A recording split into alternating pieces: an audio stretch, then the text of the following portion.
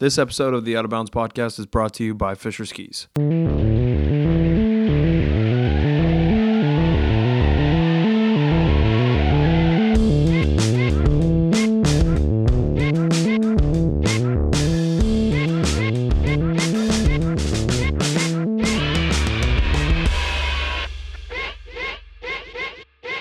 Hello. This is take number 6 for this intro.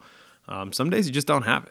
I went skiing this morning. I did some other stuff, and some days you're just not on the doing an intro train, and that's where we're at today. But I hope everybody's been doing well. I hope things are going well in your life, and I hope you got out skiing today, as grim as it was, and as grim as it is in New England and much of the U.S. right now.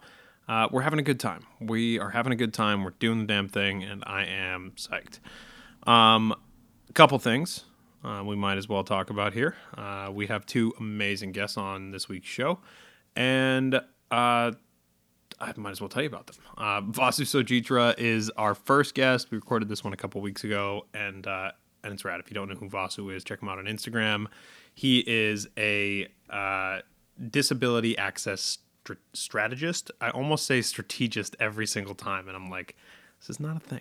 But we talk about all kinds of things, including some of my go-to hot button topic type questions. But we kind of dive deep on a few things as well.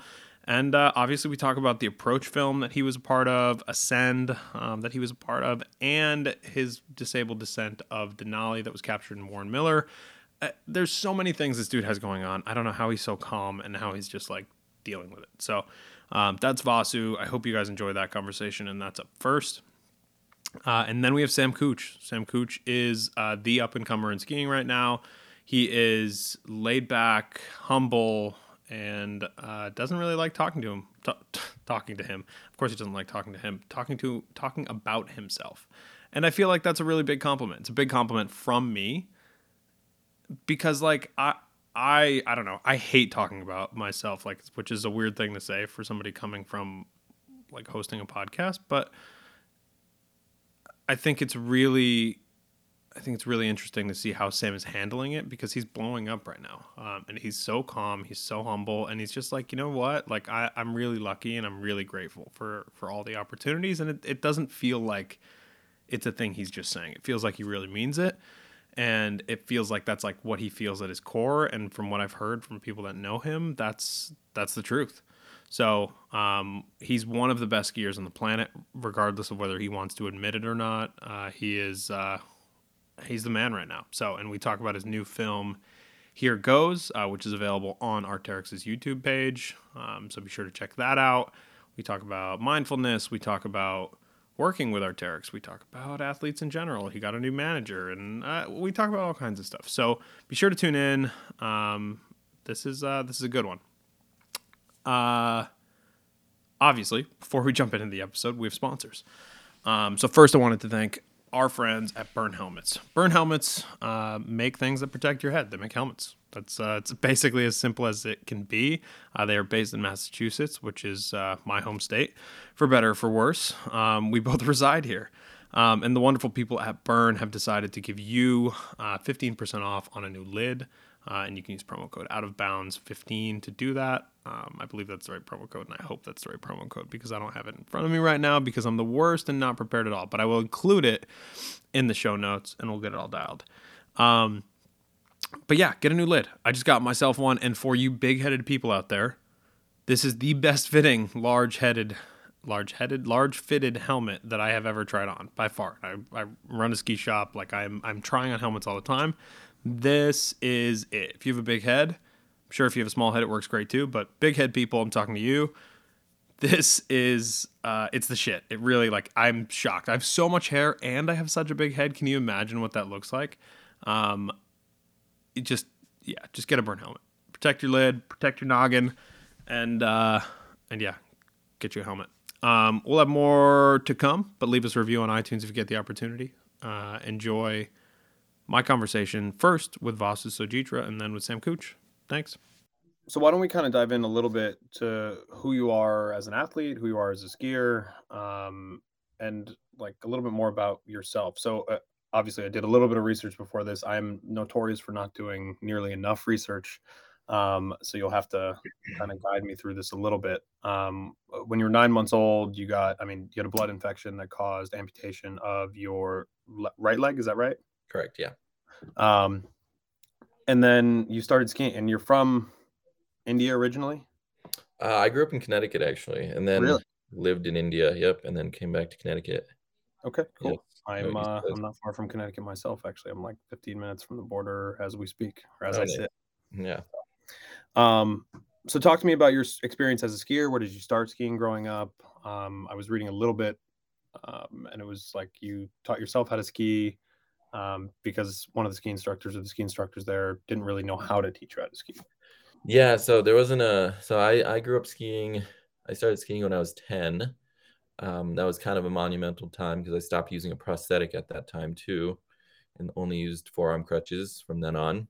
Um, and I started skateboarding first and got into more of the, I guess, quote unquote, extreme sports, things that I was watching on the X Games and, watching TV shows like Rocket Power and movies like Johnny Tsunami, just trying to see people like me and at least folks of color doing these things. I didn't really see too many disabled folks doing many of these things, but so I started seeing that, and me and my friends in the apartment complex we lived in wanted to go skiing one day, and we decided to go to a small ski area called Ski Sundown. Um, not Shout out to Hartford. Yep. Very, very small mountain, but great place to learn just because of the access to it was like an hour away maybe. So not too bad. And yeah, I was in a ski lesson, but there was no adaptive ski lessons at the time. Now they have those, which is great. And yeah, just difficult time teaching how to ski, and me and my brother decided to dip out and go ski on our own. Of course, it was frustrating falling all the time. Kind of happens all when you're learning something new. So that happened, but coincidentally ran into another dude with one leg on the hill while I was just like lying there after a fall, and he was just like, "Hey man, keep going," and then just like skied off. I mean, looking back, he was like an average skier, so nothing out of the ordinary, now. But back then, I was like, "Holy crap!" Like seeing another one-legged skier out here, like in this tiny little ski hill, like what are the chances? So yeah, very serendipitous. Um, so that kind of pushed me even more, catalyzed like some research. I saw what he was using, which were outriggers, which are pretty much forearm crutches with little skis on them. And I started researching those, tried to convince my parents to get those. They're, a couple $100s compared to ski poles. So that lack of access there too financially is always a tricky one. Was able to do that and just, kept going with my brother and a few friends, mutual friends, just over and over again. Started realizing that there's like a big community around Paralympics and started really learning about adaptive sports, doing some of my own research online. And that kind of pushed me into going to University of Vermont, getting closer to the mountains as well. Um, Easier ski access, the outing club, the triple major pass, all these, easier ways to get to the mountain. That catalyzed all of this stuff and connected me with more folks that are, you know, enjoying skiing and wanting to get outside. So that kind of moved me forward into this space. And then, yeah, me and my friends just wanted to go backcountry skiing because we like hiking and skiing, so might as well combine the two. So we decided to give that a try too, and made made some of my own equipment to do that, and that's kind of gotten me where I'm at today. Awesome.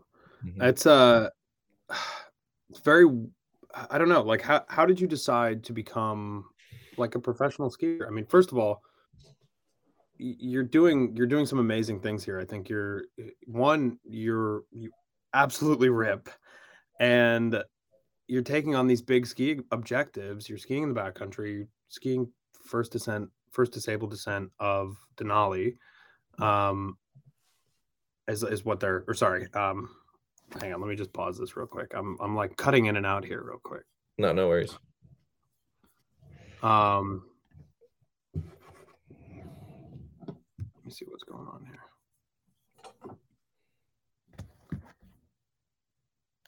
So why don't you? Hey, I just cut it back in here. Why don't you tell me a little bit about becoming a professional skier and what that experience has been like? I mean, because it's not a path that I've seen a ton of people take in the disabled community, right? Like you're a role model for so many people, I think. Yeah, I mean, I was never like, I definitely enjoyed watching the Paralympics when I was growing up, or at least like knowing about them because they weren't really publicized as well as they are now. But I never was like really attracted to the racing idea. I'm not like too competitive. I can turn that switch on and off.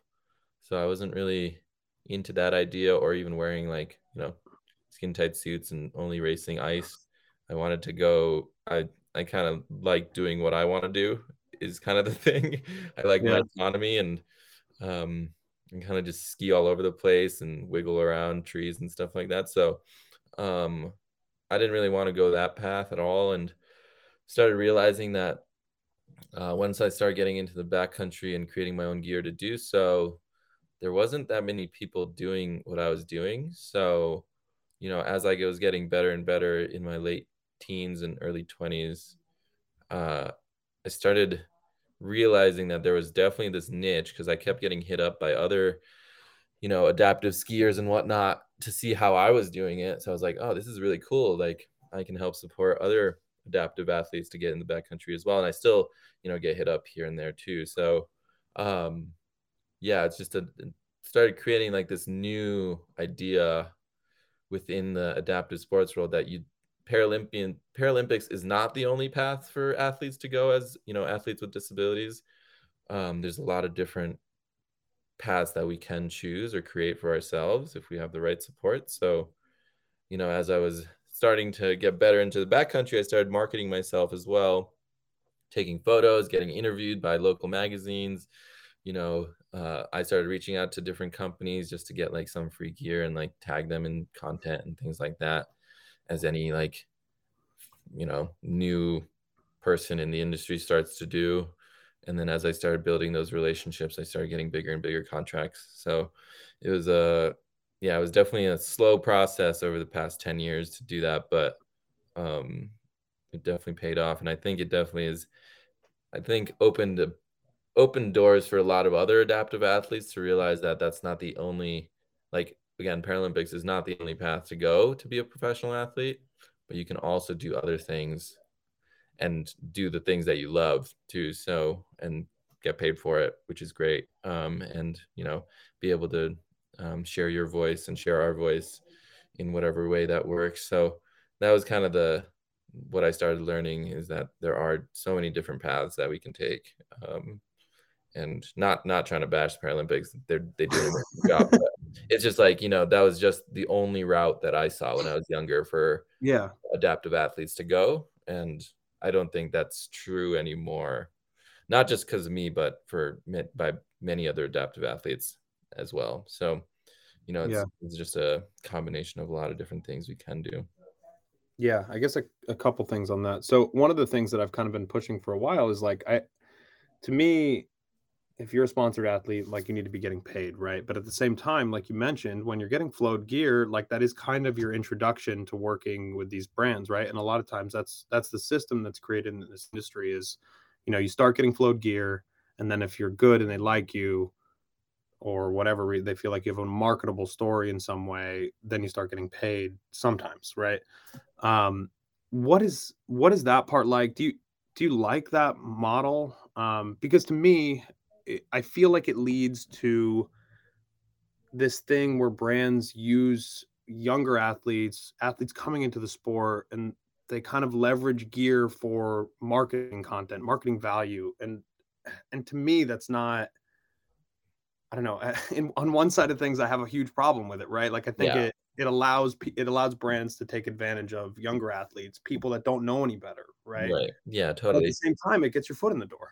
Yeah, exactly. Literally like the only foot, right? So, um, yeah, it was definitely a hard one because I had to continue to prove myself to this industry that tends to not really focus on disability at all. It still doesn't. That like, no, like this is important over and over again. Like this, and I had to explain why it's important. So like this conversation around DEI was happening 10 years ago for me at least, as to like why you need to include a disabled athlete on your team, because you don't have a disabled athlete on your team, and it's going to open up eyes for so many different people around the world. So yeah, it was, yeah, this like extractive model of using young athletes for gear only is very problematic, and I don't really know workaround at the moment other than like trying to create mentorship programs where these athletes are working with, you know, more veteran athletes on the team, or, you know, someone that they get like kind of associated with maybe through a relationship they've had or whatnot, and then kind of grow into that together. You know, so it's a little bit more genuine and reciprocal, and, you know, creates, you know, helps these athletes not just focus on like being the raddest, baddest person, but also learning how to like create community and uplift new skiers as they keep coming into the industry, you know. So and in, you know, skiers that might not look like them either, so, you know, mentoring, you know, folks of color, skiers of color, and, you know, queer skiers and disabled skiers, and just trying to like bridge these gaps between all these communities would be really cool way of, you know, changing up the system instead of just like finding the fastest skier out there and giving them free gear until they like blow themselves up and then can't do it anymore. So yeah, I don't know. I hope that, you know, that kind of lift as we climb model gets pushed into the industry a little bit more, instead of just like this individual model that we keep running into over and over again. It's hard though, because like I don't know, I'm sitting in the chair of someone who has figured out a way to get paid, and so are you, right? Like, and Mhm. we've gotten to this point. Initially, like I took some free stuff, and I'm like, okay, gear works, like, and this does the job. And I'm not even on the athlete side. I'm just saying on the media side, it's like you're new at this, and you want to push this thing, you want to push this envelope, and you're just hoping for your foot in the door. And you realize that the companies have a lot of the power when it comes to spending that advertising budget. And I think it's really important for people, especially younger people that are athletes, to know that it's more than just. It's important to be more than just an athlete. It's important to know your worth in a certain way, right? Like, and to know that these companies do need you. Right, exactly. So it's like, I don't know, I keep going back to this like idea that these companies are very extractive, and I'm trying to figure out how not to be as well in the moment. And yeah, we are sitting in these seats, but like it took for me 10 years in the industry to be where I'm at now, whereas, you know, some other folks might be much quicker into it. And it only took me 10 years because of the like mass amount of support I've had throughout my life to be able to do this. Whereas like I know the next disabled person or person of color or queer person does not have that support, same support at least. They have probably different support, and it might not get them to the same level. It might get them to a different level, but, you know, like how can we start including these different voices and athletes, younger athletes that might identify in much, much different ways into these, you know, very problematic industries. And I think again, it is like switching up the system as to how athletes come into the industry. And yeah, I keep falling back into this like mentorship pipeline model instead of just like, you know, creating content that individualizes someone's ability Hmm. only. I think there's again, as you were saying, like there's a lot more to an athlete than ability for our worth. I think everyone has worth, no matter who you are and what your ability is. So, um, yeah, I don't. It's really comical to see, or it's more like telling to see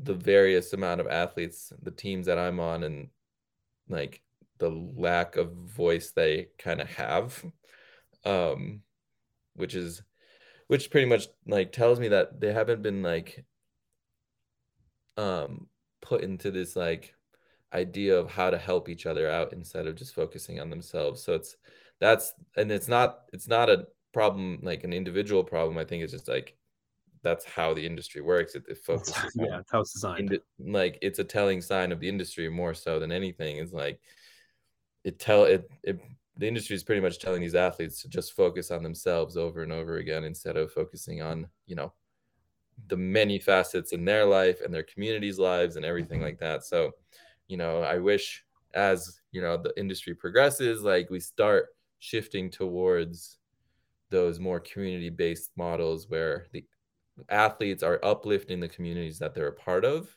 as well as the people that are in their communities as well, to then hopefully create these like pipelines where new skiers and new riders can come in and feel included and get paid for what they're worth, kind of thing. So that's kind of where my idealistic brain goes. Yeah, I agree. I think I agree in a lot of ways. It's a complicated topic, I think, to address, and so many of the topics that are important to talk about in skiing right now are complicated, and they're multifaceted, and obviously like situational in so many ways too, right? Because for some people, they may have the money, and that may be what they want is gear, right? They maybe just don't want to pay for their gear. Like, Yeah. so for some people, I may be like just preaching to the wrong group, but in a lot of like the people you see get taken advantage of a lot in a lot of situations are those ones who just don't know better. So I do feel like it's an important topic to talk about. Yeah. One of the other things I wanted to talk to you about was you have multiple film projects out right now. So talk to me a little bit about both of those, and tell me what the story is. Yeah. So we just dropped the Approach film. That was a collaboration with several different brands, North Face being one of them. And the producer was Ingrid Backstrom and Ann Cleary. And it was a collective, pretty much primarily all women, and then me, to just kind of encapsulate the diversity that the ski industry is, and then showcase how we all are working together to support each other for our own ambitious goals. So, and how we approach, our day-to-day ski adventures or lives in general.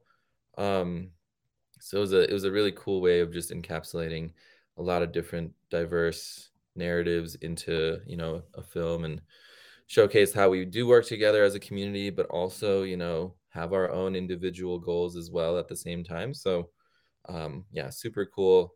Love the people I worked with. They're all really close friends of mine. And, it's highlighting again a lot of the people that I wish I saw when I was younger, so, folks of color, adaptive athletes, more so women, based a lot around like caring for each other and just supporting each other and lifting each other up. And yeah, that's kind of been the main focus of that one. And then the other film was Ascend, which is more focused on, again, my personal narrative, but we tried to move away from that individualism and focus on the teamwork. I went up Mount Moran with Zahan, who's a mountain guide based out of Jackson, and then Emily Zenobia, who is a ripping snowboarder. She's a black lady with these like wild curls, kind of like yours actually. So, and yeah, it was just super cool to, again, the focus of that one was really, deeper conversation about how disability shows up in the outdoors and how folks of color show up in the outdoors and what that means to us, gaining access and support as well. And then just the biggest, thing for me was that this film was only going to showcase minority, and again, mostly folks that are historically excluded. So the only people that were in front of the lens were us three, all folks of color, from varying backgrounds. And then the entire production team was primarily majority minority led, so primarily folks of color, disabled folks, and queer folks, kind of producing and storytelling, and directing. So that was super cool. My Faith Briggs was the one who directed it all, and the folks at Top Top helped produce it. So as well as North Face. So yeah, it was a big focus on what can happen when folks that are not usually included are the ones that are highlighted. So, and the stories that we tell, and then what are the conversations we have in the mountains around disability or around access, around being a person of color, and just the similarities, and just feeling like validated and supported by folks that are going through something similar of being in a very homogenous industry. So yeah, that one was a little bit more nuanced.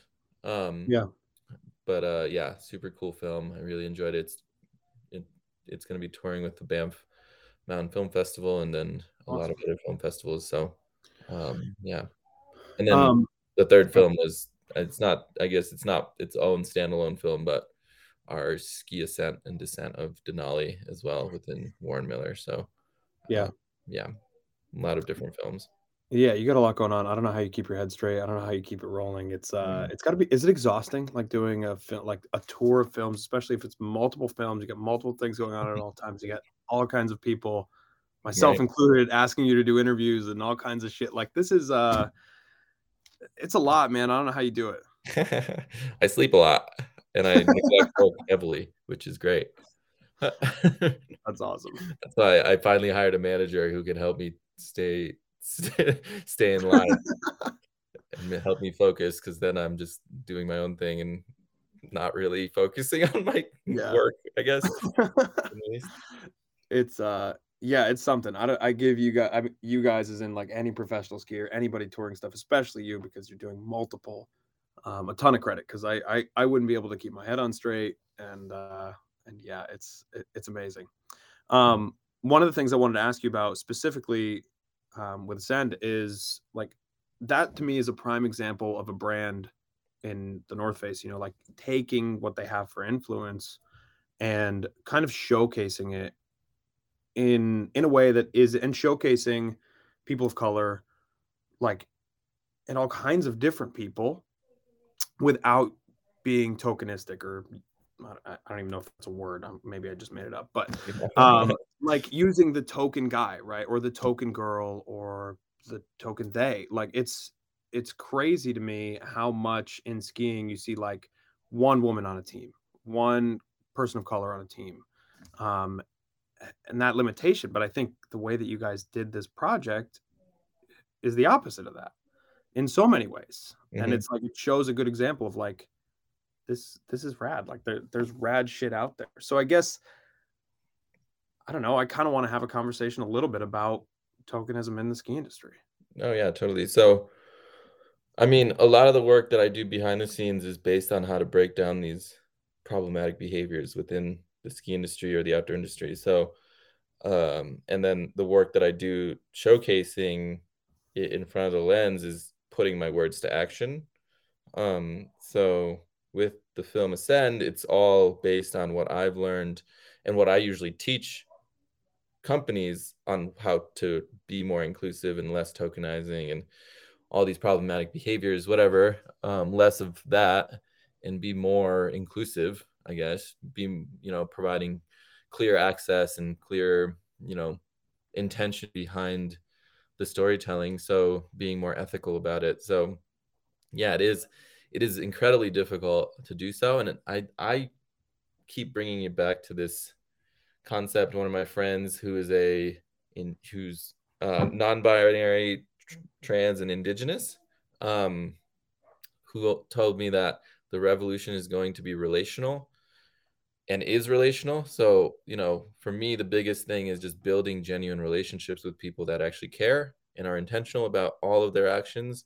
Being anti-racist is not just a checklist. Being, intentional isn't just a checklist. It's a way of life.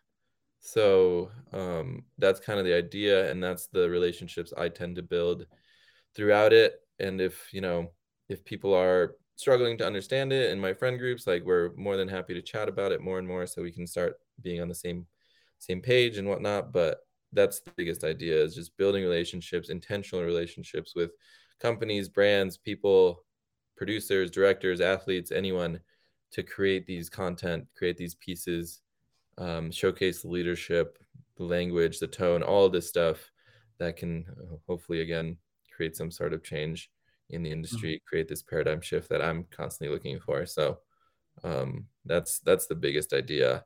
That's what I tell industry is like, yo, you've been in your own little bubble, your own like nepotistic bubble of, you know, just hiring your friends and your colleagues who are tend to be white, male, cis, hetero, whatever, non-disabled. So get out of it and connect with other communities that are out there, because they are out there. The adaptive sports world is massive. There's 400 to 500 different organizations around the country that are, you know, creating opportunities with disabled folks. So connect with them, see what they need, you know, build genuine relationships, and start, you know, building marketing campaigns around what they're looking for. It's not what you're looking for half the time. And so it's, you know, that's kind of the idea around it, is just building relationships, connecting with people, finding leaders, elevating those leaders and those narratives and communities as much as possible, not just through media and marketing, but also through the back end as well, and listening, actively listening, because sometimes white folks and non-disabled folks and cis hetero folks have a really hard time listening to different narratives and get really butthurt about it, which is frustrating to say the least, because we've been saying this over and over again, and then last summer happened, and it's like, no fucking shit. Like we knew America was bursting at the seams. We were telling you this for decades and generations, and now see what happens. Like, this is what happens.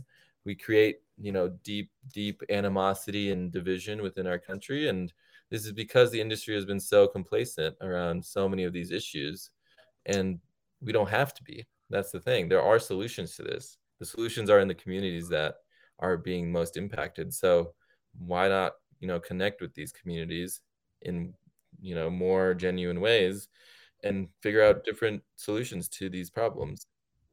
So that's kind of where I'm at. Yeah, and it makes sense. I mean, you're totally right. Like, to me, last summer was like, okay, like this makes sense. This isn't news to anybody, right? Like, America's very racist in a lot of ways. Like, and the system is kind of set up in so many ways for, especially in the ski industry, for people that are white to succeed. Like, it just is what it is. It's not.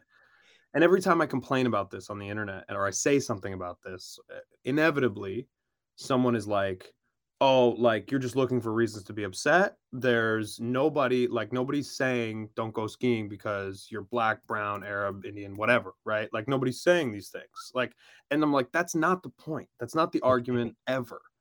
Right. And that's the thing I try to, like, it's so hard, especially on Instagram, to have this conversation and sound sane, right? Yeah, of course. I think you do a good job of doing it. I always am looking at it and I'm like, all right, this motherfucker is 10 seconds away from getting blocked, and I'm just never going to think about him again. Yeah. You tend to have a more cohesive, especially, I saw some of your comments, and this is different, kind of a different tangent, but I saw some of your commentary where you were arguing with people on New Schoolers about your opinions about, like, the ad that got put out from Jay Skis. And, like, I just think that you do a good job of, like, addressing these issues. Well, yeah, I mean, it's just like this entitlement that comes in the industry, or like this lack of understanding of different narratives is it seems like very difficult for people to understand in the first place. Is like, yes, people aren't technically explicitly saying because you're black, disabled, brown, you know, you shouldn't ski, but there's a lot of implicit behavior that says that. So,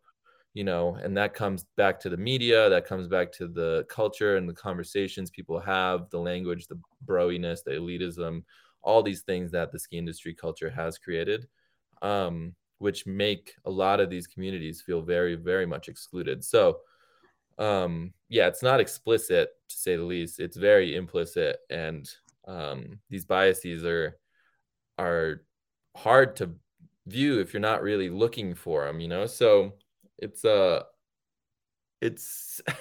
yeah, the conversations on the internet don't really tend to get me anywhere. So most of the work I do is just show it instead of tell it on the internet, and then doing a lot of work behind the scenes with leaders that are actually listening. So I don't really give a shit about the trolls that go into my DMs or into my comment section. They can just float around in the ether if they want and just yell at the internet if they want. Um, they're a waste of my time. I don't want ill will on them at all. I want all humans to feel included, but still, like, that kind of narrative is super harmful to many communities. So I'm not here for that. I don't want to give them space or time of day or a platform. I usually just don't even bother, commenting back because that gives them a platform.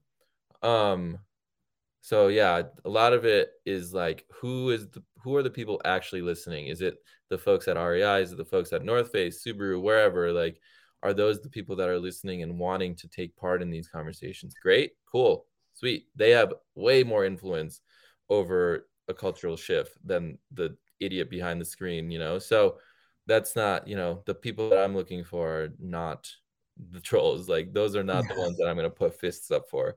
The ones that I'm going to have these deeper conversations with are the ones that have more so like political power in the sense of the ski industry. Right. It's all become political, but so it's like that's where I'm at, is like talking to these leaders, talking to the people that are definitely the change makers behind these companies, instead of the random people that, the Joe Schmoes of the world that I have no connection to. So yeah. I think one of the important things too to kind of mention is that, like, when I say these things, and I'm sure when you say these things, it's not like when I say America is racist, like, I don't mean everybody's racist, right? Like, I don't mean every person. My buddy down the street is not necessarily racist, right? Like, that's not what I'm saying. It's just that there is racism in America, and it's important to address. It's not, people get very defensive when you start saying like, oh, people are racist. They go, oh, I'm not racist. I Right. just don't feel the need to like yell about where I stand. And you know what? I get it in a lot of ways.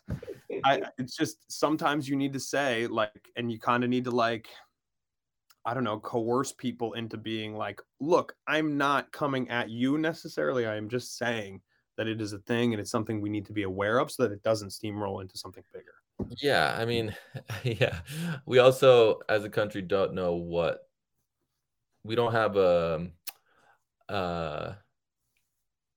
the same definition of racism that many people that are trying to create this change have.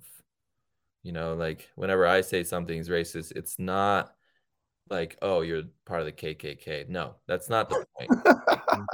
No. It means, yeah, a lot of it is based on systems of power and privilege and how that affects this complacency, the status quo, that keeps uplifting this complacency and status quo that continues to exclude folks of color, specific when it's to racism, or folks with disabilities when it's, systems of ableism, folks like systems of homophobia that's against, queer folks. So it's like, that's what I'm talking about. Like, each one of our actions can be racist or anti-racist, that keep this system rolling or slow it down, one of the two. So that's kind of the idea where I'm at, is like, okay, how do we create daily action that slows this racist wheel down in our country and starts uplifting these communities that have been historically excluded.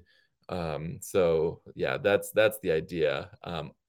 I also personally believe everyone's a little bit racist, but whatever. We live in a very, very biased world based on our lived experiences. So, I'm not gonna know what your life experience is, and because of that, I have certain biases that I have about you, compared to you having about me. So it's like, we don't all live in a cookie cutter world where everyone has zero biases. We all have biases that create animosity or create division or create similarities or whatever. So that's, yeah, I don't know, it's definitely a hard thing, but I always go back to the fact that, like, it's our similarities that are going to bring us together, and our similarity of being human is like the biggest thing. And most people have similar values of, like, supporting community and whatnot, but how do we do that in a way that's collective instead of so individualistic that this country is constantly built on? So that's kind of the idea that I keep going back to is like our industry can be very collective, can, you know, uplift a lot of different communities in the process instead of these like little status quo people that it constantly chooses. Um, but you know, we're a little far from that. But I feel like a lot of folks are combating that individualism very much so. That Yeah. can hopefully break down these biases in the process. Yeah.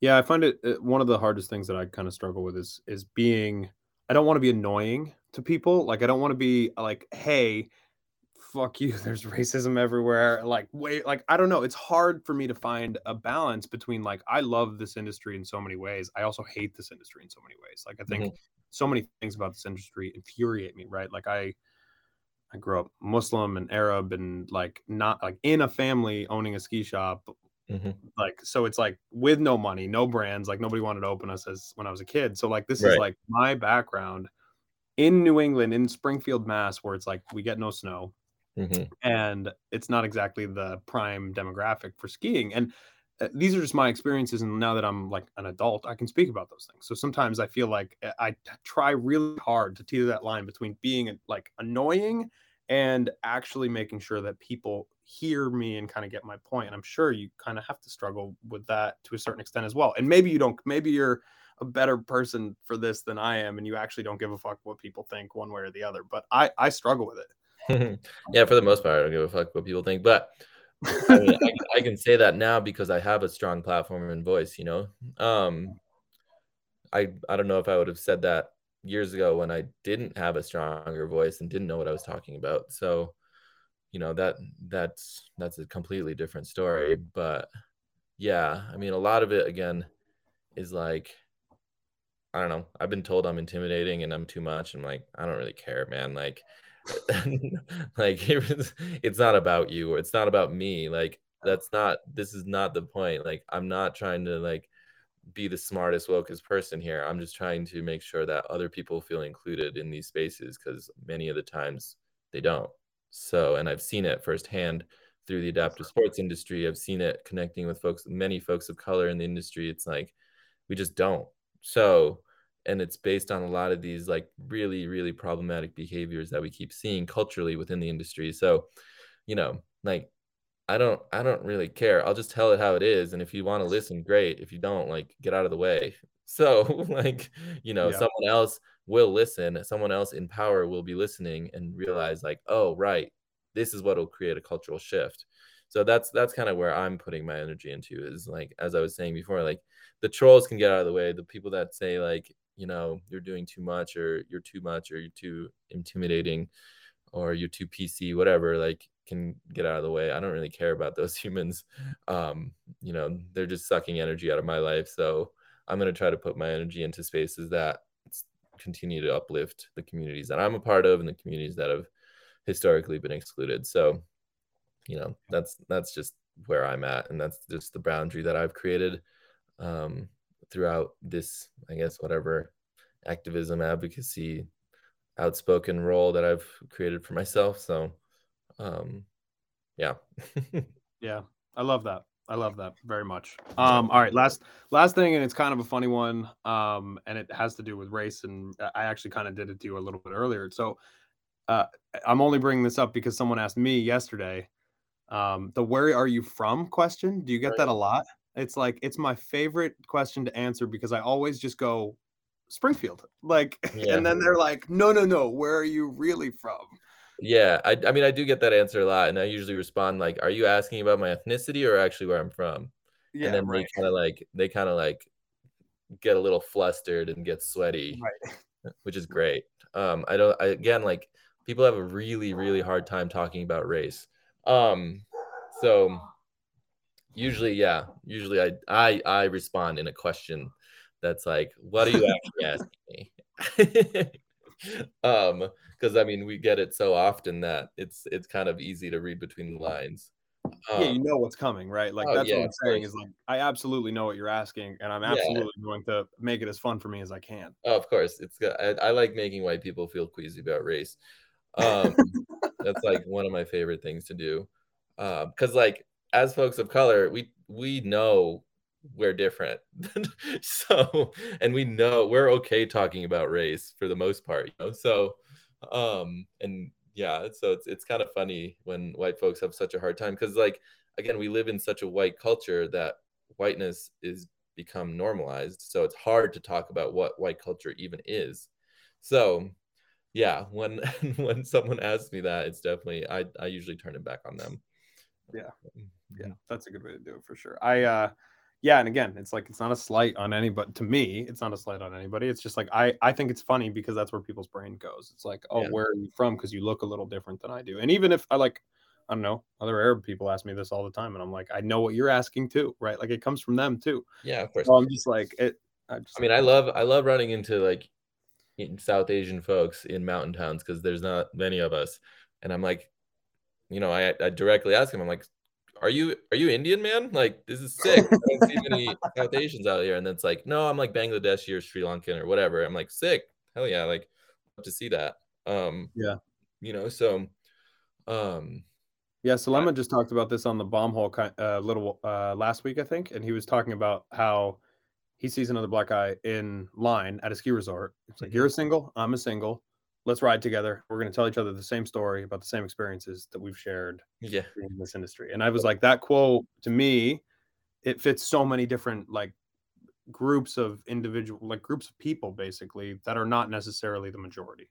right, exactly. And I mean, that's the power of these what we call affinity spaces or identity spaces is like once we start connecting with people that have gone through similar lived experiences as us based on a racist system or an ableist system or whatnot, we have a lot of similarities, you know, of like how people treat us. And, you know, for me as a disabled person, I don't know how many times I get scanned up and down and I just like stare at them while they're scanning me up and down and then I scan them up and down. So it's like, because a lot of people have never seen like someone with forearm crutches walking around casually with confidence skateboarding around town or whatnot. So it's like it's For very much sure. out of their purview. So it's hilarious, right? So you know all these little experiences. It's nice to you know chat with folks that have gone through something similar and be like, oh, sick! Like you went through that too. That sucked, didn't it?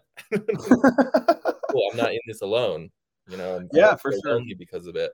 You know, there's other people that are going through it with me, and you know, this collective suffering, I guess, is like in the end, like kind of a way of feeling validated in a world that's kind of messed up. So Yeah, yeah, it's for sure. that's kind of yeah, that's the best. I try to connect with any disabled athlete that I see on the hill. I'm like, oh, sick, dude. Like I was riding that monoski like a few weeks ago. I don't know. What do you think about it? Kind of thing. You know, I Right, don't talk right, about like, oh, you're so inspirational, like blah blah blah blah blah. It's that's not the point. Like right. a lot of it is beyond empathy. It's more so like building the solidarity of like sick, like did that work for you? Did it not? Like would that work for me as a disabled person? Mhm. Maybe. I don't know. Like, you know, I know a lot of like wheelchair users that use like, you know, that long claw reaching like apparatus thing, I don't know, to get cups Yeah, out of yeah, yeah. the cupboard, you know, things like that. I'm like, oh, that's a great idea. Like I might have to try to use that next time I hurt myself and I'm in a wheelchair.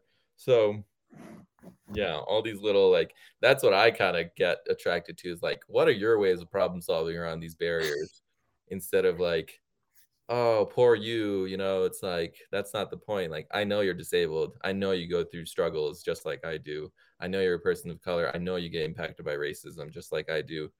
But what are your ways of working around it so we can build this solidarity of like working through these problems together? And then maybe like in the end, these like conversations are what create action in these communities too. So it's like, all right, sick. Like we're working through these solutions together and we're not gonna deal with this racist behavior anymore. So this is how we work through it. So I don't know. That's kind of how I view it as well. Yeah. And that's that collectivism. It's like we're not gonna fight these solutions on our own. We're gonna fight these problems on our own. We're gonna find these solutions together. So yeah, that's It's one of the benefits of living in a super like a hyper interconnected world, right? Like we're all connected in every way in so many facets, mhm. and by so many different mediums at this point. So Yeah. you can definitely find your people, whoever those people are, right? So Yeah. And especially with shared identities, I always go back to this quote of like, you know, I don't know everything, but together we know a lot. So, you know, yeah, that has broken down my entitlement and my stubbornness very much so in this world, which really helped. And that again goes back to like our not shared lived experience, but our lived experiences. Again, you live a much different life than I do, and you know something I don't always. So it's like, and vice versa. But how can we start using that knowledge to not just lift each other up, but lift our communities up too? And that comes with these conversations. Yeah, for sure. Mm-hmm. All right, I'm gonna let you get out of here. Vasu, where can people find you on social? Where can people find you all over the internet? And obviously anything you feel like plugging, feel free. This is your time. Yeah, sure. So I'm mostly on Instagram. And what is my tag? It's Vasu Sojitra. And then yeah, I mean, the biggest plug is, our films have dropped. Go check them out. It's definitely a breath of fresh air when it comes to sharing different narratives that we might not see in the ski industry. So the Approach film, Ascend, and then Warren Miller as well. So all three of those have been kind of wandering around the internet or on tour around the country. So check them out. Definitely gives a different perspective on what disability means and what being a person of color means and being a woman or all these other, aspects that tend to be excluded. So yeah, very excited about sharing all of that stuff. Yeah, I love it. Thank you so much for the time, man. Yeah, thanks, Adam. Appreciate it. All right, that was a good one. I really enjoyed that. I enjoyed talking to Vasu. I have wanted to talk to him for a long time, and honestly, I was just like, I don't know what I'm in awe of the dude for sure. Like he's really rad, and he's so humble, and he's so thoughtful.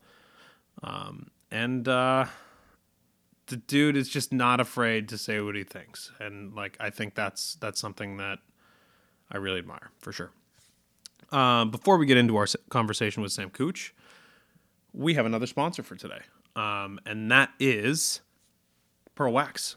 Pearl Wax has been a sponsor of the show for a couple of years now. They've been a supporter of me and the show for a minute, and they make the fastest wax out there. They are family owned, right in Colorado, made in Colorado, a Colorado company, you would say, and they just make good wax, and they make good wax that is good for the environment, and that does not harm the environment that we work so hard in every day. So be sure to get yourself some Pearl Wax. If you would like to do that, you can go to www.pearlwax.com and then use promo code Out of Bounds, all caps, and save 20% on your first purchase of some new wax or wax kit, wax items, skin wax. They've got the whole line, and they've got a new Pro Series of waxes too, which is rad. So check that stuff out and let them know that we sent you. And without further ado, Sam Cooch. Sounds good, dude. So cool. Sam, tell people who you are first and a little bit about yourself, and then we'll go from there. Nice. Yeah, Sam Cooch here. From Nelson, BC. Been living there my whole life. Started skiing when I was 2 years old. When did I get into the scene kind of? I guess it was like 2016. So I got my first sponsor, Head. And then from there, been like doing a bit of like the freeride contest scene through the whole juniors, and then I don't know, kind of lost a bit of the passion for a bit, and then got a sweet opportunity with this crew that was coming through Nelson, and got to film with them, and then from that video, just my name started popping, and I won some awards. I have 3, and then from there till now, it's been like about 3 years. Like my career's kind of come around. Yeah, it's like you're one of the most talked about people in skiing right now, and like for good reason. Like, I mean, it's ridiculous to see where you've come, and I mean, you're also so young, like so young.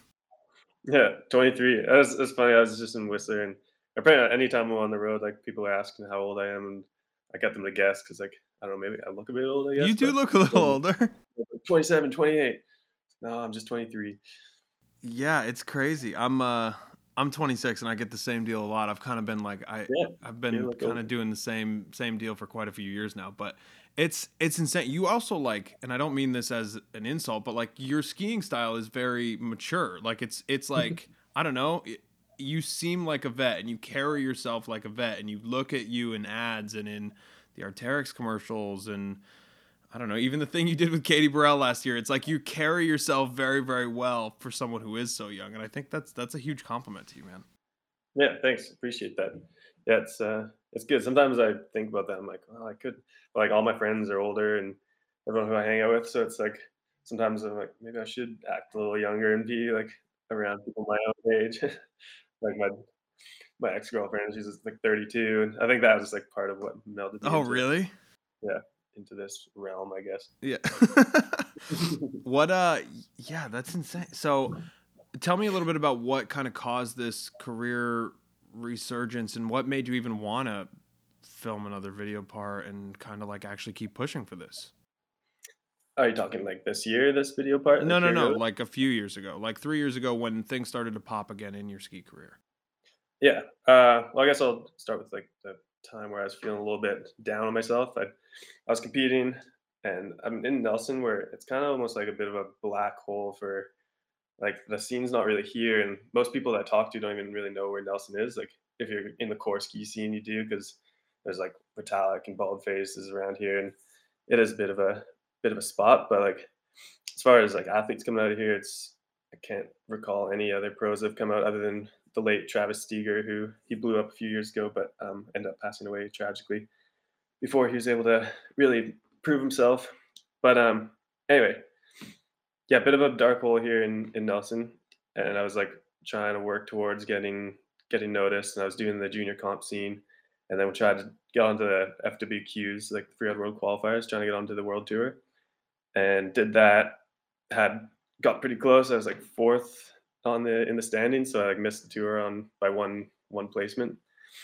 And then I was like, well, what do I do now? Like, I should probably start focusing on a job or like a way to make money better. Like, I was doing just roofing in the summer times and then taking winters off and going on employment insurance, and that wasn't super sustainable, I don't think. But I was living the lifestyle, but I kind of wanted something a little more. And so I started focusing on what I was going to do after that. And then it was like late springtime that this came around. It was actually like the closing weekend at Whitewater. There's a crew, Stan Ray, ABM, Mike Riddle, and Anna Segal. They came through town and they were doing this video for Toyota. And they were looking for somebody to show them around the mountain. And local photographer Brian Ralphie, he was like a big supporter of mine. We're buddies, so he hit me up to tour these guys around. And then ended up going. I didn't even think I was going to get filmed or anything, but I was like, well, maybe this is a chance for me to shred my hardest. And then the whole weekend ended up like the stars aligned, and I was like popping shit that I never even tried before and stomping it. And then I guess the video kind of just turned into like more of a Sam Cooch video than it was even just part of that series. So from that video came out, it kind of blew up, and my name was like right up in there. And I got Discovery of the Year at IF3 Festival. And then from there, like Scott Gaffney hit me up from MSP, and then everything just kind of skyrocketed. What was it about the Freeride World Tour that even interested you in the beginning at all, right? Like I feel like there's a lot of different paths that people take to becoming a professional skier, and one of the ones that is popular is going through the Freeride World Tour, but it's, in my opinion, one of the harder ones to do, to actually become an established pro, right? Because that core audience that watches that is really, really into it. But I don't know how much it resonates with like your everyday skier, you know? So talk to me a little bit about what the drive was to do that. I think that was just the path that I could envision, like the one that I saw was possible. And actually, another pro skier that came out of Nelson, Trace Cook, he was on the world tour for a number of years, and that was the path he took. And he got on there, and that's like all the kids from Nelson. We had looked up to him, and we were like, "Okay, that's how you do it." So that was kind of, I guess, my one track mind into it. And that was like my main goal was like to do that, and then find a way to be in ski movies. And that's what I really wanted to do. But I don't know, I just didn't see like I was making my own edits and stuff, but like I didn't really have much of a platform. People didn't know who I was or anything. So I was like, yeah, this is the way to do it. Get my name out through contests. Yeah. Are you an avid watcher of the tour now?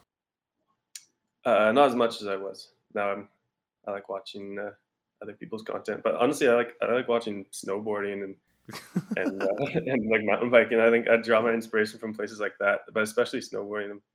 I'm a big fan of watching riding. Yeah, it's crazy. It's like a totally different. It's funny, for so long there was this divide between skiers and snowboarders. Now you hear skiers saying it a lot. It's like I feel like I've watched more skate videos in the last month than I've watched ski videos, right? And this is like ski video premiere season, and I'm like watching old skate video. Like, I don't know, it's something different, and the feel is very different. But you're starting to see a lot of ski videos and ski movies and projects come out and that have a little more to them, I guess, that have a little more connection to that audience. Yeah, yeah. I think like watching a ski video, I draw a lot of inspiration from those people, but like I don't really want to be a direct copy or anything. Like if I see someone Right. do a rad line, I'm not gonna just go do that line. And but like watching snowboarding, they just have a different approach and a different flow. It's kind of got more of a surfy vibe to it, and I like that. And then adding that to my own skiing, that's kind of like attacky. I think Yeah. that's what I've seen from myself, I guess. Yeah. Well, is there someone in particular that you watch snowboarding or skiing that inspires you? Yeah, skiers inspire me, or I don't know, like I've always grown up. Obviously, Sean Pettit back in the day before he turned snowboard. Well, now he's a snowboarder too. I watch inspired by that. So yeah, Pettit forever has been mad inspiring to me, and Sammy Carlson, flow like no other. And then yeah, just guys like I think like just watching people who really are super playful in the backcountry. That's why I like watching. I don't really watch park or I like watching urban, but I think just the type of skiing I do, I like watching other people doing that too. Yeah. What about on the snowboard side of things? Snowboard side, like Blake Paul. Yeah. Yeah, obviously Travis Wright's doing that ridiculous shit. I like watching that, but yeah, Blake Paul and Kevin Backstrom, those Yeah. guys, like especially their inbound stuff. It's just so there's just like the way that something I really love watching is when people just do like ridiculous big airs in places where you're not supposed to do big airs. Yeah. Like so exciting to watch, and that's like what those boys are all about.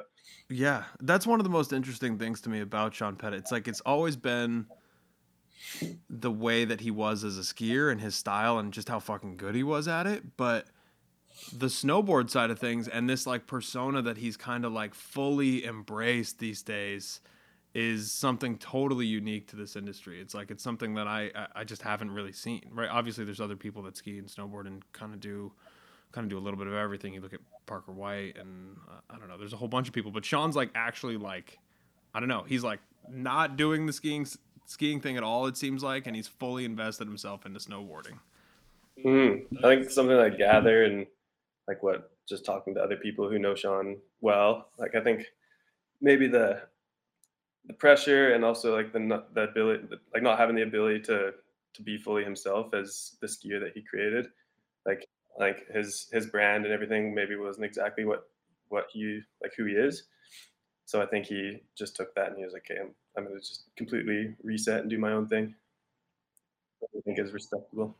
Have you felt any of that type of pressure yourself as you've kind of like, I don't know, like the Sam Cooch star, so to speak, has grown quite a bit over the last few years. And I imagine with that comes more pressure, comes more opportunity, comes more things to do, comes more fucking idiots asking you to do interviews. Like, it's like this kind of thing is really, it adds a lot to the job, right? hmm Yeah, I don't think yet. Like I'm still trying to maintain my own personality and everything. I don't think that's ever going to change. I think there's like I'm happy to be making my own videos now and like trying to push my own brand in my own way because I think like I love working with MSP and those guys and I think that's like they've built my career completely. But I think having somebody else kind of creating my brand over the years maybe made it not exactly how I would have. Like the whole like MSP put out this edit that was like best gear in the Sam Cooch the I best just gear in saw the world. that. Yeah, I just watched that like 10 minutes ago. I don't think I'd title a video myself that. Like that's not really what I'm trying to portray. It says that though, like 5 minutes into it, it's like Sam probably wouldn't say this about himself, which I thought was Yeah, nice at least. Like, yeah. Yeah, totally. Gaffney's got my back, but yeah, I'm not throwing that kind of shit out there. But I'm still kind of working on exactly like portraying who I am and discovering that over these last few years, like how I want to be portrayed. And I think it's kind of coming around. Like people just know me for who I am. Yeah. Yeah, it's an interesting thing in skiing that like the audience has such a direct access point to you as a skier, right? It's like they see your films, they have access to you on Instagram, they kind of get they almost get a feel for you in some cases, and in some cases like I just had Alex Hackle on a few minutes ago and he was talking about Simon Dumont, and I feel like Dumont is one of the ones where like you look at him on social and it's not really an indication of what he's like in real life. So I guess it's really hard to kind of differentiate those things as you're starting to make like a real name for yourself in the sport.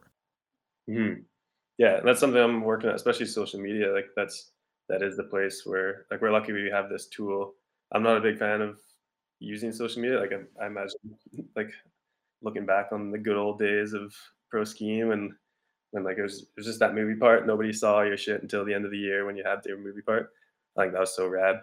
But also social media is such a cool tool where you can really promote yourself and promote what you're about. And that's something I'm working on. I think like I have ski content on there, but I think people still are like I'm still a bit of a mystery of who I am. So I'm working on that and just like being myself and trying to create content that's authentic to me. Yeah. Yeah, what does that look like? I mean, what content feels the most authentic to you? I guess because I don't know, I think part of my authentic self is that I'm not flashing my shit around, you know, like but that's that's not part of the social media job. so much. Yeah, I know it's part of the job, and that's why I'm working on. It's on the forefront of my mind is creating my brand. Yeah. Yeah, it's the thought process of like promoting yourself. I struggle with it all the time. Like even like promoting this podcast to me, every time I post it and I like post an interview or I like post a conversation, it's like every time I'm promoting it and I'm pushing this thing, I'm like, God, I'm like so sick of myself, you know, like I'm so sick of talking about like this thing that I like that's going on. And I can't imagine what that's like on the professional skiing side of things. Yeah, I guess it's just something I'm working on. Well, for one, for you, like you seem to be doing pretty good with it. I'm a fan of your podcast, and you I speak so appreciate it. clearly. It's fun. Yeah, I mean, it's it's fun. not And I about- don't mean that like in a like I'm enjoying it and it's a good time, but it's hard to be, it feels gross, you know, like you're just like, you're pushing and pushing and pushing. And like, that's kind of what you have to do so that people see see your stuff and see your content, see your videos. I mean, you just had a huge video part come out. I mean, are you sick of talking about Here Goes yet? Like, does that kind of stuff at a certain point feel like, okay, I'm ready to move on to the next thing? Right. Well, that one's still pretty fresh, and I'm proud of that. I think It's Here ridiculous. Goes. Yeah, it's my best work yet, and it's kind of my entrance into I don't know producing my own films. And so I did that with CK9 Studios. They're a local Nelson company, and they came out their first like their debut edit was Overtime with Sammy Carlson, which that blew up and is a beautiful edit. And both those guys that came from Sherpa's Cinema, and then wanted to do their own thing, and so they created CK9, and it's Clay Mitchell and Simon Shave, and yeah, they live in Nelson. We were like the past few years, like why don't we work together? We're both kind of coming up in the scene. We got ski skills and film production skills. Like why not work together? So this year with the Sport of Arc'teryx, it was a bit of like a last minute thing to get into. So we with the Sport of Arc'teryx, like around January, we were like they were able to muster up like a bit of dough to like help us produce this, and then we just like went hard at it, like filming every day. And we're out there with Tatum Minogue a lot too, because they were also creating her video Passage. So we had a sweet little foursome crew, and we were just like getting after it every single day. And it just turned out to be like, yeah, the best skiing I've ever done. Yeah. It's great. Yeah. And like such low pressure with those guys because like we're buddies. They're so driven. They like have more drive than I do. Like like at the end of the day when I'm pooped out, like Clay still wants to go. He's like, no, do another lap, do another lap. So it's like, yeah, they totally push me. Yeah, that's amazing. So What's it like when you go to film something like that that's your own versus filming something with, I don't know, a group like MSP? Um, Maybe I just have more personal drive to do it. I don't know. It's all pretty fresh to me. So like any day filming, I'm always going to be going out and giving her, and that's kind of the way I like to ski. Like I find I fire myself up really easily, and like every day I go riding, I'm always trying to push it. Yeah. But yeah, I don't see a big difference because it's all like I'm just trying to get a good part and trying to have fun basically, which usually translates into a good ski day. Yeah. What was there something in that video that you were like, okay, like this is like this has to be in there. Like this is the thing that I really want to make sure makes this film project. Like as far as ski clips go, As far or as ski clips or as far as ski clips, I guess, yeah. yeah, I mean, um, no, I didn't like set any super particular goals. I like when I go into a season, I think of like when I visualize, I just have like kind of a broad visualization of different kind of tricks or lines or something that I want to do. And but going into last season, I was just like we had this little bit of budget to do, and I was like, okay, let's like I'm just gonna go. And I found like before scouting, like when we get to a zone, I usually just like scan it, and there's where I like visualize and like imagine what I'm gonna do in this particular spot. So like I didn't have like a big set of goals going into it, but every day that I went out, I was like I would get super inspired, and that's how we ended up getting all this or getting this sweet edit. Yeah, it's amazing, and for people that haven't watched it, I would highly recommend it. And obviously, I'll include it in the show notes and stuff. Talk to me a little bit about working with a brand like Arc'teryx. Like, what has that been? Because how long has it been? Has it been a year? The last 2 years. 2 years. been Okay. with them. So Yeah. what's that process been like? I mean, they're a large company, and over the last few years, they've definitely started to make their way into this, like, I don't know, the sponsoring of professional skiers quite a bit more. I mean, you're seeing like Michelle Parker, Tatum Minode, you. There's a whole crew of people that are insane athletes on this Arc'teryx program now, from coming from other brands. So what has that been like working with them so far? Yeah, Arc'teryx, like I'm so grateful to be on this brand. Like they've been so helpful and they're moving in such an interesting direction too. Like when I was first introduced to them by Murray Weiss from MSP, and that was like my first season filming with them. And I didn't have any outerwear sponsors. I was just riding for head skis, and so I was kind of searching around. And Murray was well connected, so he got me in touch with Justin Sweeney, the team manager of Arc'teryx. And I happened to align right at a time where they're kind of looking to speak to a bit of a younger generation, I think. And um, I just happened to be there at the right time, and yeah, I was like fresh on the scene, doing young guy shit, and yeah, so we linked on, and also I think like Arc'teryx aligns with what I'm about. They're like kind of have this humble strength to them, and I vibe with that.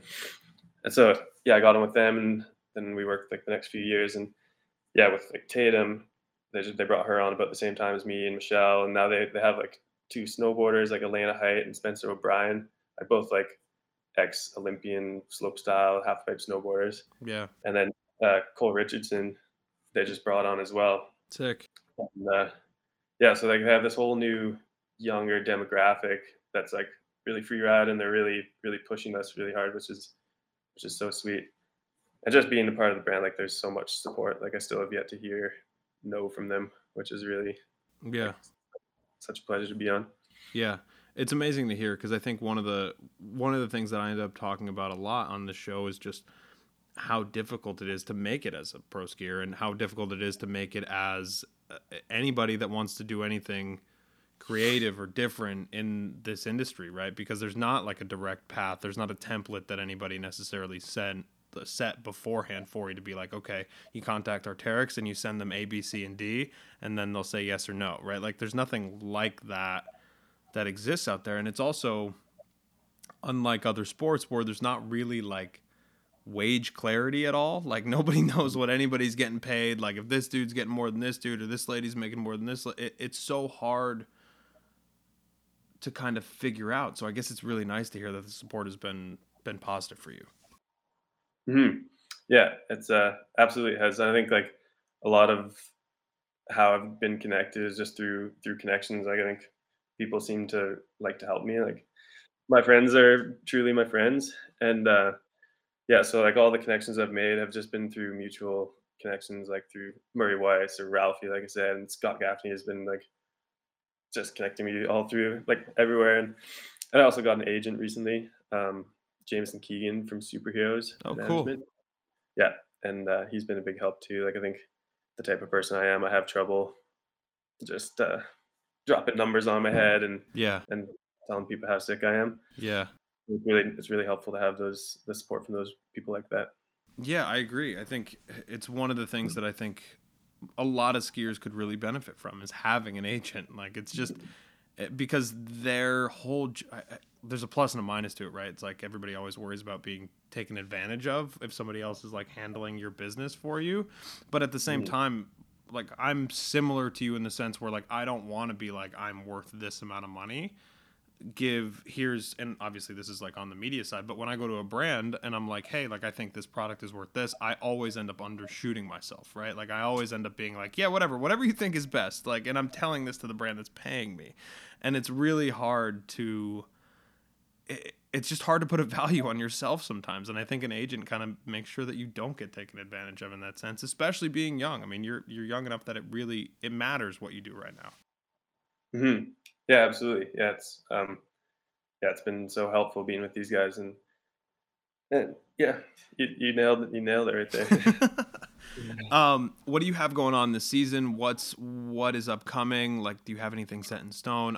I'm always curious as to how the whole planning process works for athletes in this space, like because it's so weather dependent and so like where is the snow? And right now it feels like there is no snow anywhere. Like all of North America is shit pretty much in terms of snow conditions. I don't know what Canada's like, so I guess I shouldn't say all of North America, but the U.S. for sure is trash all the way across the board right now. So Yeah, dude, we're pretty far behind too. Like Whitewater's supposed to be opening. Whitewater's my local resort. It's supposed to be opening on Saturday or on Friday, sorry. And I was just looking at the webcams, and it's still hurting. There's like still like rhododendron sticking out of the snow, and sick.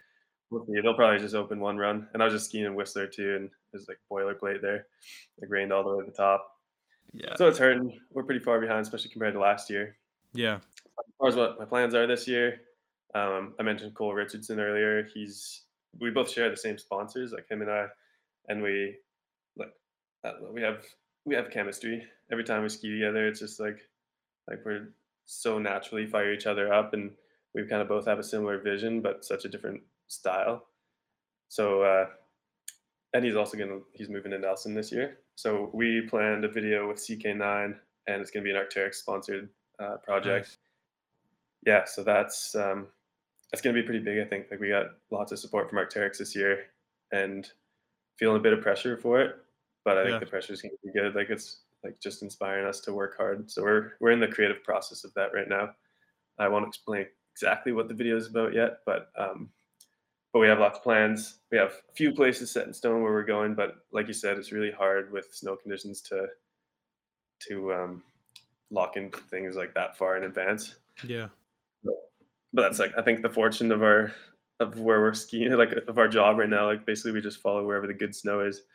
It's Yeah, it's quite a far kind of cry lucky. from roofing, I guess, like in the summers. And like it's a totally different type of thing. It's like this is what you're doing. Like you're going and you're going to have a good time. Like that's basically the goal at the end of every day, I imagine. Yeah, yeah, exactly. And like I'm a bit of a homebody, but I think like this year, like I'm so prepared to just get after it and be out there all the time, and I'm getting better at traveling and more comfortable being on the road. And like I think I'm a bit of an introvert and I need time alone to recharge, but I'm finding ways to be able to do that when I'm on the road and stuff. So it's like I actually really enjoying this whole traveling thing. Like this whole fall, I've been on the road, like following film tours, or went to Costa Rica the other like a couple weeks ago Sick. for a little sun time and surfing before the winter season starts. So I don't. I'm enjoying being away a lot. Yeah. Yeah, that's a as somebody who's introverted, it's got to be a little more difficult to kind of like put yourself out there and like go go do this level of travel. Because I mean, it's exhausting. It's quite it's a ton. You're moving around all the time and you never really feel settled. Hmm. Yeah, exactly. Like living out of a suitcase can get exhausting, but I think traveling with these boys that I'm going to be with, like Clay and Simon and Cole, like we're all buddies, and probably by the end of the season we'll all be brothers. Yeah, you'll have a good time. Yeah, I'm really excited to get into this season. Sick. Is there something in your mind that you're like? Is there a place in your mind that you're like, I really want to get here? Like, I really want to go ski this. Do you set goals like that? Yeah, I think one of the main goals is Alaska. Obviously, I think like all of us have been talking about it, and we're just trying to figure out how we can get there and what we're gonna do when we do.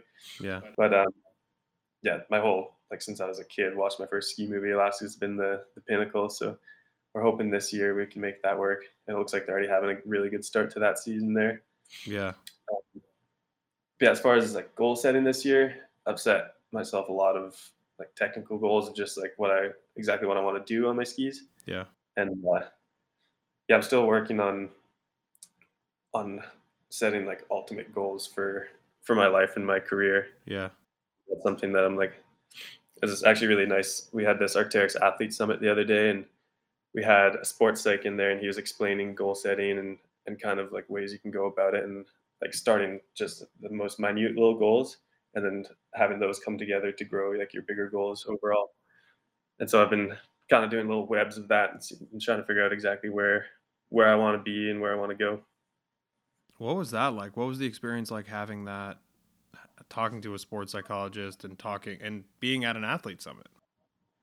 Yeah, Athlete Summit is sweet. That's another reason why Arc'teryx is so rad and why they're so supportive. Like they brought us all together in Whistler last week, and we all got a big Airbnb together, and it was basically just a time to like we met all the CEOs and VPs of the brand, and got the opportunity to go through the factory and see how jackets are made. Like I really understand why Arc'teryx jackets are priced the way they are. Like they're ridiculous. They're so ridiculous. Like it's so expensive, but it's like you put that shit on and you're like, all right, like this is why it is what it is. Yeah, you can feel it when you're wearing it. It's just like this is good shit. Yeah, for sure. And so go ahead. Yeah, got that opportunity, and yeah, they really were taking care of us. So they had like sports psych in there, and also like a physiotherapist, and so we would like take turns with both those guys, like getting the opportunity to chat and kind of dig deep and assess our bodies and minds. And the sports psych is super cool. Like he's I've never actually talked to a sports psych before. I've always just like ran the shit through my head, but we talked a lot about visualization and even got into like superstition and stuff about skiing, like because everyone in the room was like has their own little superstitions before they drop into a line or before they do anything. And we talked about that and how that's like superstitions don't have to be true, but the way you can blend that into just being like a routine that you do just to ease your mind. Yeah, we talked about stuff like that, and yeah, it's just interesting talking to a sports psych, and I'd like to follow up on that too, especially like around goal setting and stuff. Yeah. What do you have for superstitions? That's no longer superstition. Okay, you've worked through it. Okay, cool. Confidence booster, but it was like me saying "Here goes." That's like the name of the video that was made. Started as a superstition. I can't even remember when it started, but I think like it's probably just one day I did something gnarly and was like, "Okay, here goes." Yeah. And after I was successful, and then after that, I was like, "Okay, that's what I have to say.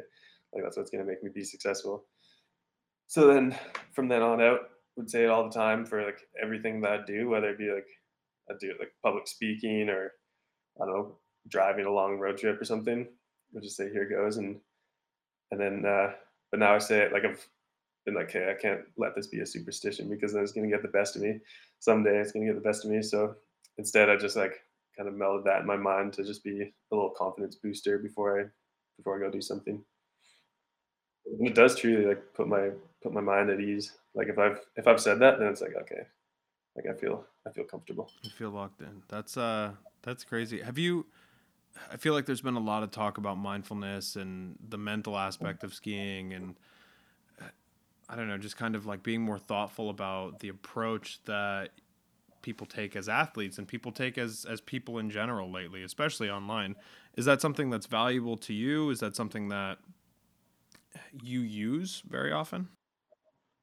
Mindfulness, like you're talking visualization And and just like being thoughtful about your approach to things, right? Like, because I feel like some people just go like empty brain, like they just like go for shit, right? Like, because honestly, sometimes that's when I'm nervous about doing something and I don't want it, like I'm in a situation I don't necessarily want to be in, but I have to do it. That's what I end up doing, is I end up just going like, we're gonna go blank and we're just gonna like we're going for it. Like, it doesn't matter.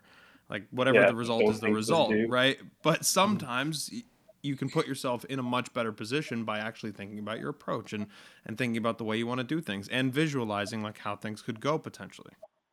Yeah, absolutely. I'm a huge visualizer, and before doing anything that makes me nervous and scared, like I don't fire myself up and like punch myself in the chest. Like I think a really good approach is to like kind of go within and almost get into a meditative state. Like I have a little diddly I do before I drop in, especially if it's something that's making me nervous. Like I find I stand out, look over at the horizon, like take in the energy of the mountains and like breathe in deep, like so deep until it hurts, and then breathe out and like hold that for a while, and then breathe out and like envision when I'm breathing in, envision all the energy like coming into me and all this like powerful energy.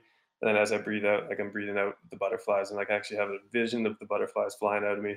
And like the feeling before and after that is such a big contrast. Like I'm so calm after that. And I think that's just like a form of meditation. And that's something that the sports psych was saying. He's saying like if you do that breathing, but like really fast, like diaphragm breathing, like then it'll make you lightheaded. But if you're able to like breathe as if you're meditating like with your stomach, then it really like, is able to calm your brain and calm your heart. And so they're doing that before dropping in, and then also mixed with like visualizing your line in all different ways, like first person, third person, and just being able to focus. I think for me personally, like it just puts me that much deeper into a focused mindset. Yeah. Yeah, it's crazy that I feel like this has been talked about so much over the past few years. And like before that, I don't remember growing up thinking about this side of things at all. I remember like, I don't know, your parents tell you take deep breaths before you do something scary or whatever, like that kind of thing. Right. But over Mhm. the last few years, the science of it has kind of come to fruition. And it's such an insane thing to me, the effect that just breathing has on your body and your mental state. Yeah, absolutely. Like you look at like Wim Hof, and then you can like Yeah. control his That body motherfucker's temperature. crazy. Yeah, absolutely. Yeah, like yeah, it's cool seeing the rise of like meditation and like I do this podcast. It's called the Mindful Athlete, I think it's called.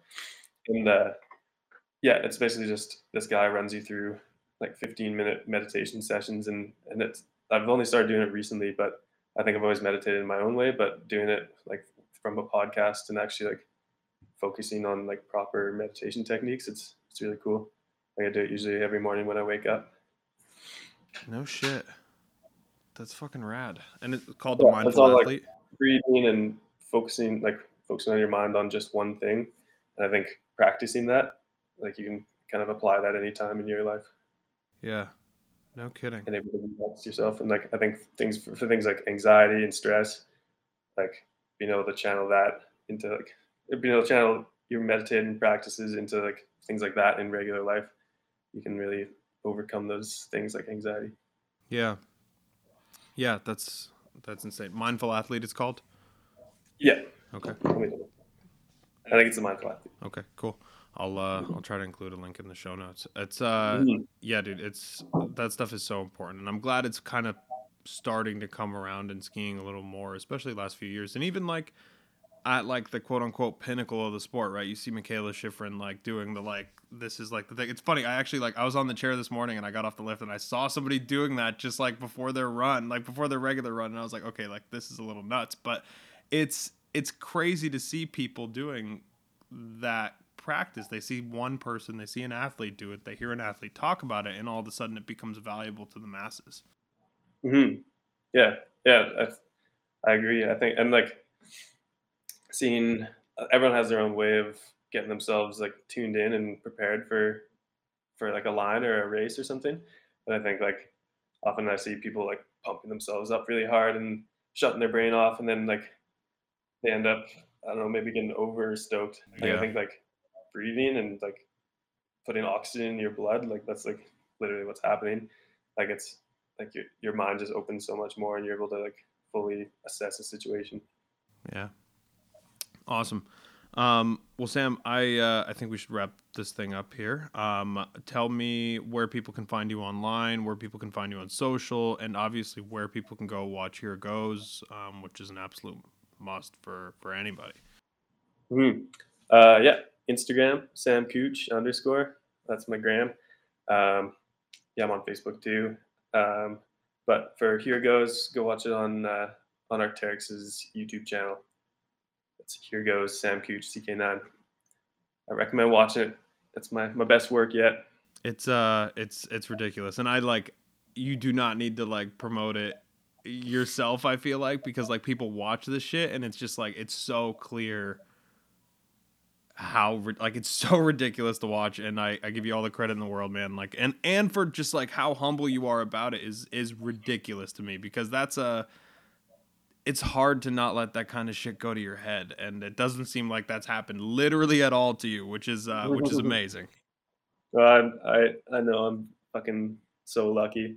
Like just being able to do this shit all the time. I just think about that every morning, and I think that's a good way to stay humble. Not everyone gets to do shit like this. No, definitely not. Definitely not. Awesome. I appreciate the time, brother. Yeah, thanks, Adam. All right, that is today's episode. Thank you to our friends at Burn Helmets and Pearl Wax for sponsoring this episode of the show. Be sure to check out promo codes in the show notes. Be sure to check out everything that Voss is in, because he's in 47 things this fall. And be sure to check out Here Goes from Sam Cooch. These are it's amazing to see what people are putting out there these days, and I could not feel more fortunate to get to talk to these people.